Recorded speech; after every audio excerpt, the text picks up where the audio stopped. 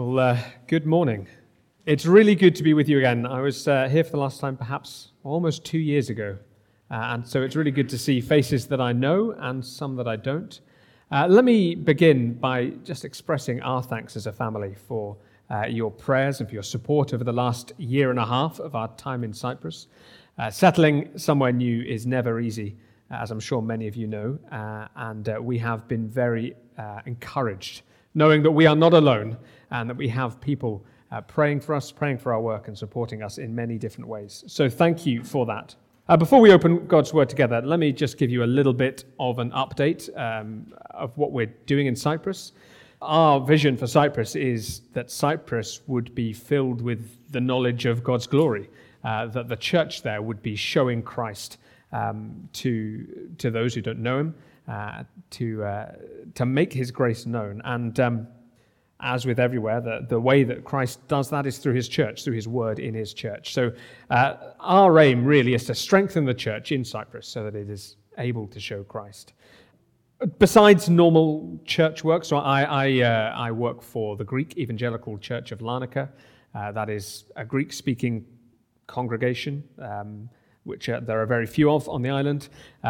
Besides normal church life, Bible studies, Sunday school, that kind of thing, two of the big things I do, we have an interchurch youth group in the island, hoping to bring God's word to the young people, to the teenagers, so that they grow up loving the words of Christ, coming to full maturity and being able to be faithful followers of him in Cyprus. So I work with the youth there.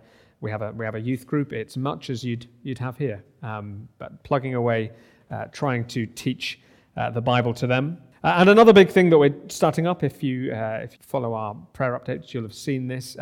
We're hoping to start a Bible school in Cyprus. Cyprus has no theological education, formal or informal. And what Cyprus really needs is theological maturity. We have a great deal of enthusiasm, but what we need people equipped to handle God's word, to share their faith, to build churches faithfully and fruitfully. So that's what we're aiming to do with our Bible school, which will be starting in October if we have students. So one of the things you can be praying for really is that gets off the ground, that we get people signing up. We've had excited noises, but very few concrete sign-ups and applications yet. So please pray for that. I could go on for a long time, but I won't. And we'll be around at the end. So please come and talk to us. I'm happy to share more. But once again, thank you so much for your prayers and for your support. And please keep praying for us because it is only by the power of Christ that any of these things are done. Right, let's turn to God's word now. We're going to be reading from Revelation chapter 1 this morning. This is Revelation chapter 1, verses 10 to 20, which apparently is page 1028 in the Visitor Bibles. So if you've got one of those, you can find the passage there. So Revelation 1, verse 10. I was in the Spirit on the Lord's day, and I heard behind me a loud voice like a trumpet, saying, "Write what you see in a book, and send it to the 7 churches, to Ephesus, and to Smyrna, and to Pergamum, and to Thyatira, and to Sardis, and to Philadelphia, and to Laodicea." Then I turned to see the voice that was speaking to me, and on turning, I saw 7 golden lampstands, and in the midst of the lampstands, one like a son of man, clothed with a long robe and with a golden sash around his chest. The hairs of his head were white, like white wool, like snow. His eyes were like a flame of fire. His feet were like burnished bronze refined in a furnace, and his voice was like the roar of many waters. In his right hand he held 7 stars. From his mouth came a sharp 2-edged sword, and his face was like the sun shining in full strength. When I saw him, I fell at his feet as though dead. But he laid his right hand on me, saying, "Fear not, I am the first and the last and the living one. I died, and behold, I am alive forevermore, and I have the keys of death and Hades. Write therefore the things that you have seen, those that are and those that are to take place after this. As for the mystery of the 7 stars that you saw in my right hand and the 7 golden lampstands, the 7 stars are the angels of the 7 churches, and the 7 lampstands are the 7 churches. Amen. Let's briefly pray. Father God, we thank you for this word to us this morning. We pray that you would bless it to us, that we would have ears to hear and hearts that long to follow you and to obey you and to trust in you. In Jesus' name, amen. Now, I wonder if these words are familiar to you. One night, I dreamed a dream, and as I was walking along the beach with my Lord, across the dark sky flashed scenes from my life, and for each scene, I noticed 2 sets of footprints in the sand, one belonging to me and one to my Lord. Perhaps some of you recognize those words. They're from a famous poem called Footprints in the Sand. And what this poem is meant to be a peek behind the curtain, a reminder to go behind and see what's going on behind what you see with your eyes. And here's the punchline of the poem. My precious child, I love you and will never leave you, never ever during your trials and testings. When you saw only one set of footprints, it was then that I carried you. So the message of this poem is, Jesus is with you. Now, perhaps you've heard that poem before. I've heard it many times in my life, and perhaps you thought, well, that's nice. I like that. It's a poem that's meant to cheer you up when you're feeling a little down. It's a bit like a warm bath that you can sort of sink into. Ah, that's nice. It's soft and fuzzy, and it feels good. Now, in this passage that we just read together, the Apostle John had his own vision, his own chance to look behind the curtain, and, at least superficially, the punchline was pretty similar. Jesus is with you. And he was given his look behind the curtain for a similar reason, for help in difficult times. But, as we'll see, his vision was quite different. And as we'll see, Jesus being with us may be less like a warm bath with a soft towel that makes us feel cozy, and it might be more like a plunge into ice-cold water that makes us feel alive when life is on the line. So, briefly, this is what John saw. Let's run through these things. He saw one like a son of man, that is Jesus. And he was wearing a robe and a sash, and I think we're meant to see that as a priest's robe and sash. He has stars in his hand. He has a double-edged sword coming from his mouth. His skin is like glowing metal. His eyes are like fire. And his voice is like a multitude of waters, like a huge waterfall roaring. And he's standing in the middle of a set of lampstands. In case you don't recognize those, this is not the type of lamp that we have in our living rooms. These are lampstands that were used in the Jewish temple. Now, there's a lot going on there. There's a lot of imagery here. But thankfully, John gives us a place to start. He tells us these lampstands are the churches. That's what they are. That's what they represent. 7 churches in particular, those mentioned there in verse 11. So here we see John saw a vision of Christ standing amongst his churches. Or to put it another way, in this vision, Jesus tells John that he is with his church. Christ is with us. And in this vision, he shows us something of what that means. What does it mean that Jesus is with us? That's something I think we often need to work to re-understand. We've often been tricked into trading the Christ shown here for a hot bath and soft towel kind of Jesus. And that trade has robbed us. We've not gained in that. It's robbed us of the real strength we need, the courage we need, the potent joy we need, and the holy fear that we need to cope with difficult times as Christians. So, this morning, what does it mean that Christ is with us? 3 things. Christ is with us to purify us. Christ is with us, speaking judgment and blessing. And Christ is with us, so do not fear death. First then, Christ will purify his people. He is with us to do that. I want you to imagine you walk into what you assume is a restaurant, and you look around and you see a man stood there surrounded by deep fat friars, and he's wearing a McDonald's uniform. It's pretty clear, if you didn't know already, you've walked into McDonald's. Now, John here sees Jesus wearing a priest's robe, a priest's uniform, surrounded by temple lampstands. We're meant to see here that we've walked into the temple. This is temple imagery. And we're meant to see Jesus here as some kind of priest, and that shouldn't be a surprise for us. We know from many places in the Bible that Jesus is the great high priest. He's the one who serves in the real heavenly temple, the real one. And one of the things that the priests did in that old temple, the Jewish temple, was to take the sacrificial blood in and sprinkle all the temple tools, the altar, the lampstands, etc., to make them holy, to make them fit for purpose. So let's follow the pictures here. The priest purifies and tends to, amongst other things, the lampstands. The lampstands in this vision are the churches. Jesus is the priest. Jesus, the great high priest, stands amidst his churches, purifying them, tending them. Now, if you were to read all the passages that follow this, the letters to each of these churches, you'd see that Jesus tells these churches specifically he's going to cleanse them, he's going to purify them, and you'll see some of the ways that he's going to do that, how he's going to tend them and make them clean, make them fit for purpose. He says things like, church, you tolerate this evil, cleanse it, remove it, cut it out.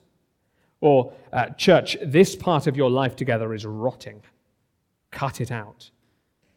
Or, church, come to me and be cleaned. Come to me and receive robes of white.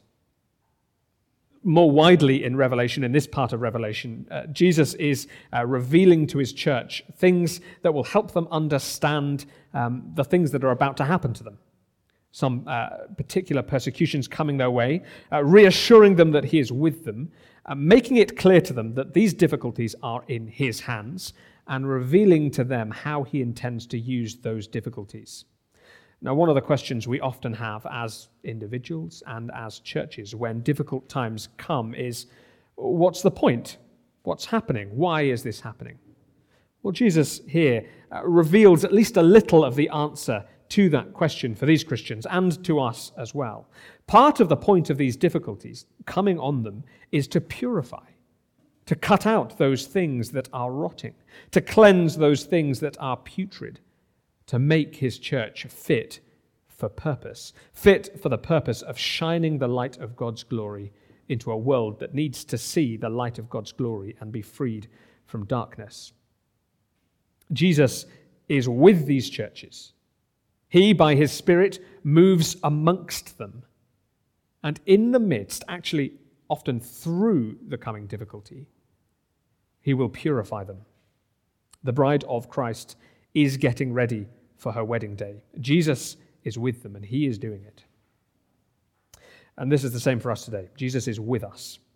He's really amongst his people by his Spirit. He's here to purify, to cleanse.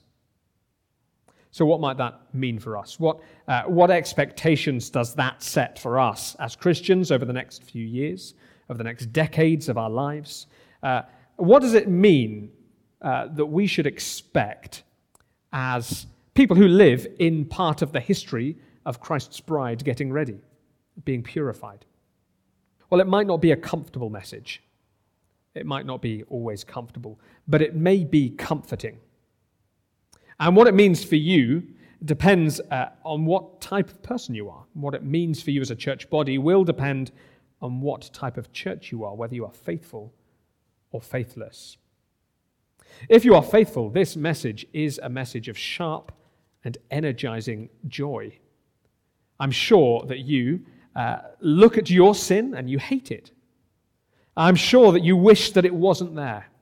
You see the mess it makes in your life. You see how it hurts others, how it disobeys the Christ that you love, and I'm sure that you hate it. Well, have hope. Christ is purifying his people, and that includes you if you trust him. It may not be comfortable for you always as his discipline unfolds in your life, but it is good. It is good, and it leads to true beauty. And perhaps you also look at the church more widely, look at the church here perhaps and think, that's not great, or that thing over there, I wish that wasn't there. Or there's a mess here that needs to be sorted, or this is not fit for the presence of God. Well, be of good heart. Christ is purifying his church. Christ has brought the final cleansing blood into the temple. The work is finished, and he will roll it out. He will cleanse the church. The church will not always have those things that are so ugly now, that pain us so. She will be as a bride adorned for her husband. So if you are faithful, take heart. This is a message of joy. Secondly, though, if you are not faithful, or if you know of churches that don't care about the purity of the church, this is a warning to you or to them. To see that, read the letters that follow this passage. What happens there to those parts of the church that are unholy and don't care? That don't care that they embrace sin that the Lord hates, who don't repent and will not repent. Well, they're cut out, they're destroyed, they're removed. Now, obviously, Jesus wants them to repent. If he didn't want them to repent, he would not warn them. But if they don't, well, when metal passes through refining fires, the dross gets removed.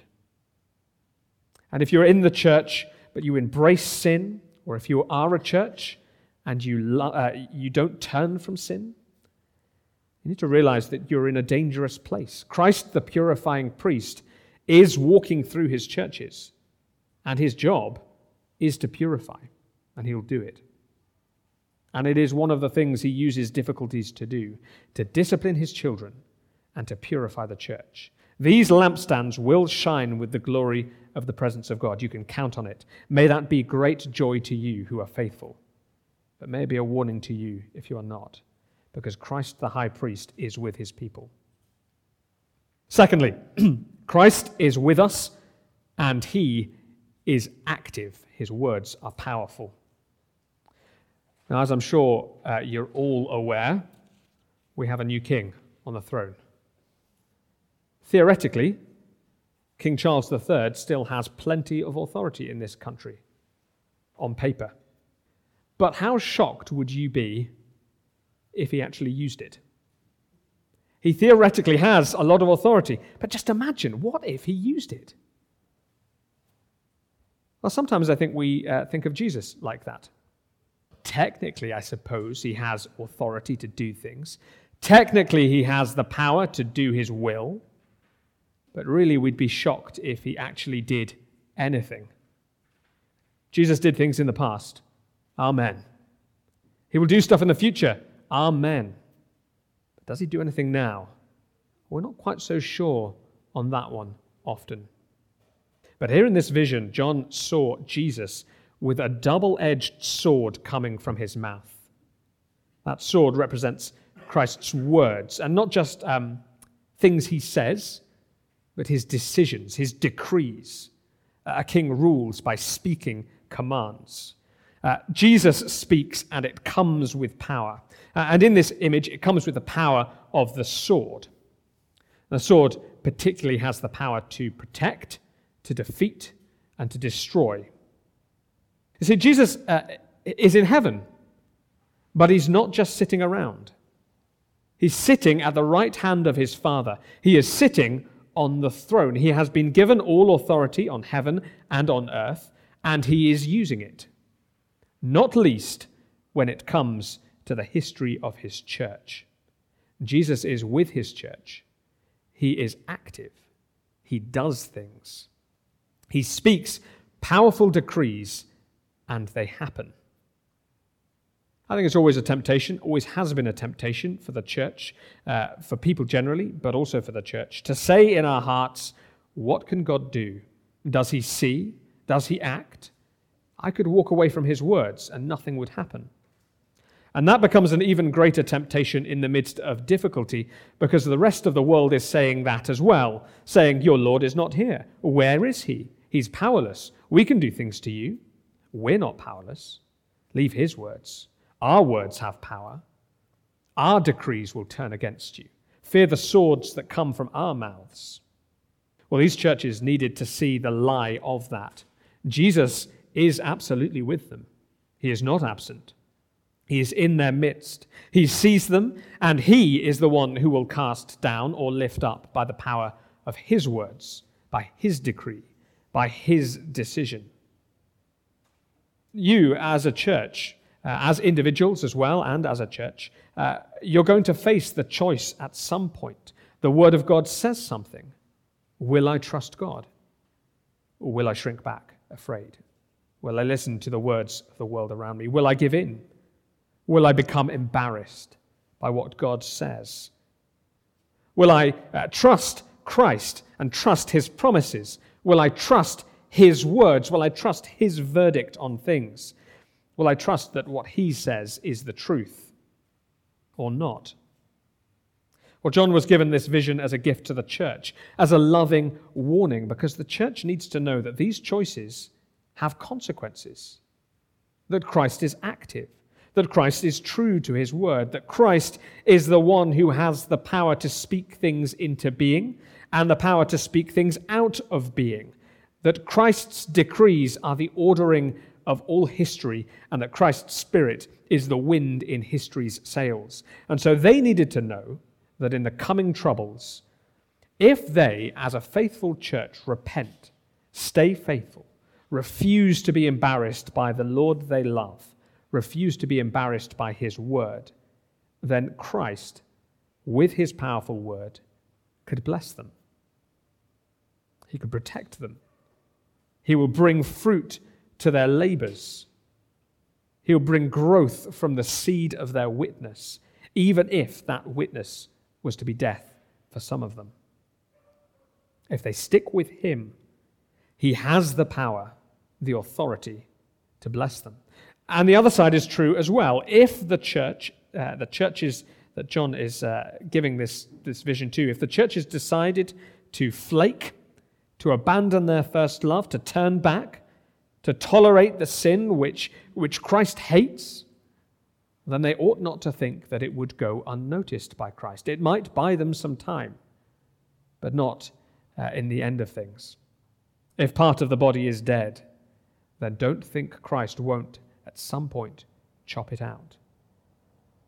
Now, it's important to remember here that Jesus is not telling his church here to earn their salvation, to earn their place in his good books. He's not saying do enough good stuff and I'll spare you this time, but next time you better watch out. He's not doing that. This is all about trusting Christ. This is all about placing loyalties, allegiance in the right place. It means trusting Christ and trusting his words, taking his words as the true describer of reality. This is essentially about faith. It is also about obedient and unrepentant disobedience, but only because obedience and disobedience are the ways that belief and unbelief reveal themselves in history. A few examples here, just to get this point across clearly. A man who refuses to repent of his porn use and embraces it instead of repenting and turning to Christ is not just guilty of bare disobedience, but more seriously, it's the situation that reveals his faithlessness, his unbelief, his lack of trust in Christ and his words, that Christ's words are not the decider for him. Or another example, a woman who refuses to repent of her bitterness, who unrepentantly disobeys the command to forgive and will not go there, is not just guilty of bare disobedience, but is also showing forth the far greater issue of unbelief, of faithlessness, of a refusal to take Christ's words as the decider in her life. And a church that will not take its stand against sexual perversion, against child sacrifice, against the state's great modern blasphemies towards the true king. They may be ignorant, yes. They may be simply stubborn, that's true. Or may, in fact, be revealing their refusal to take all of Christ's words as the decider, revealing, through the course of history, their unbelief, their lack of faith in him. It's faithlessness. So, though Christ here is talking about obedience and disobedience here, he is not just telling the church to simply earn safety by ticking boxes. He is telling them to trust him. He's saying to his churches, cling to me, trust my words, because my words describe reality. My words are promises of blessing to you. So set your foundation on them and on nothing else, because there is no other sure foundation. Pledge your allegiance to me and my words, because I am the one who has washed you clean, and I am the one who has taken away your sin. I am the one who has bought you, who has made you mine with the price of my own blood. Christ is saying, my words are it. Trust it. Trust me. Christ is with us. He stands with eyes of fire and a voice of many waters, and his word is a double-edged sword. He is with us. He is active. And the lesson is as clear for us today as it was then. If we choose unbelief, that is, if we choose faithlessness, if we abandon our trust in Christ, then we mustn't think that he won't do anything about it. We mustn't think we can scorn his word and get away with it. But if we choose to trust him, unashamed, then we must be of good heart and unafraid, because Christ the Lord is with us, and his words are a double-edged sword that can protect, can bless, and will bring fruit from the witness of his church. And that brings us to our final point. Christ is with us, so do not fear death. Jesus says in this vision, fear not, I am the first and the last and the living one. I died, and behold, I am alive forevermore, and I have the keys of death and Hades. Perhaps somewhere in your house you have a lockbox, something you've put your precious items in. You put your jewelry, perhaps some sentimental things that you can't replace, money perhaps, I don't know. You've got a place where you've put these things and you've locked it. Well, who can get the stuff out of that lockbox? Well, it's you. You can get it out because you have the key. You have the power to unlock the door. You never go, no, I really want my jewelry, but they're in the box. I can't get them out. They're gone forever. Because you have the key, you can open the door. It's not a barrier to you like it would be to someone else. And you have the right to. It's yours. Well, Jesus is the key holder of death and Hades, Hades being the world of the dead. Quite plainly here, he has the authority and the ability to let the dead out. Death can keep no one any longer than Christ says it can. Death hasn't got that authority anymore because Christ has it. And crucially, that means that for Christians, death is not the end. What's death going to do? Lock us away forever? It can't. Death doesn't have the keys. Christ has the keys. These churches needed to know that Christ is with them, that he is for them, and that not even death can take or hold his people any longer than he allows it. Why is this such an encouragement for the churches who first received this message? Well, when John got this vision, difficulty was coming for the church. Christ was about to shake his church, about to purify it, as we've seen. And what was not built on the foundation of his word was going to crumble. Purifying fire was coming. And that is never comfortable. Not at all. And in reality, it meant things like Christians losing their homes, losing friends, family members. It meant Roman armies marching through lands, laying siege. It meant civil war all around them. And through it all, the temptation was there. Back down. Stand on something other than the word of God. Save yourself from death. Shrink back in embarrassment. Turn back. Turn back from the claim of Christ on the world. Go on. It'll be easier. It'll be less scary. To take the imagery of later in the book of Revelation, the church here is about to stand against a dragon, and everyone is tempted to run from a dragon. And so what great message do they need? Stand faithful, even if it kills you. even if it kills you. Because who has the key of death and Hades? Jesus does. And he is with you. And death and Hades cannot hold you any longer. You can't die unless Christ calls it. You will die as soon as Christ calls it. And even if you do die, Christ will raise you from the dead.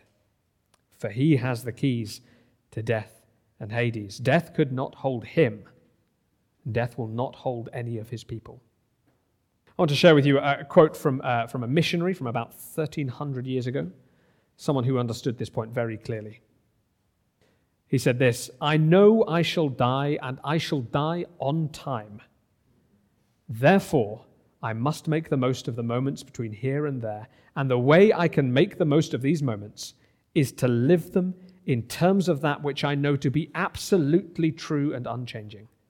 I will not be swayed from this conviction, though my moments be short, though my moments be long."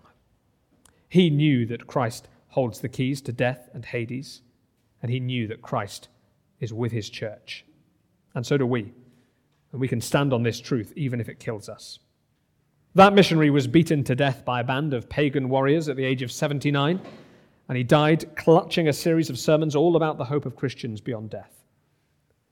"Fear not, I am the first and the last, the living and the living one. I died, and behold, I'm alive forevermore, and I have the keys to death and Hades."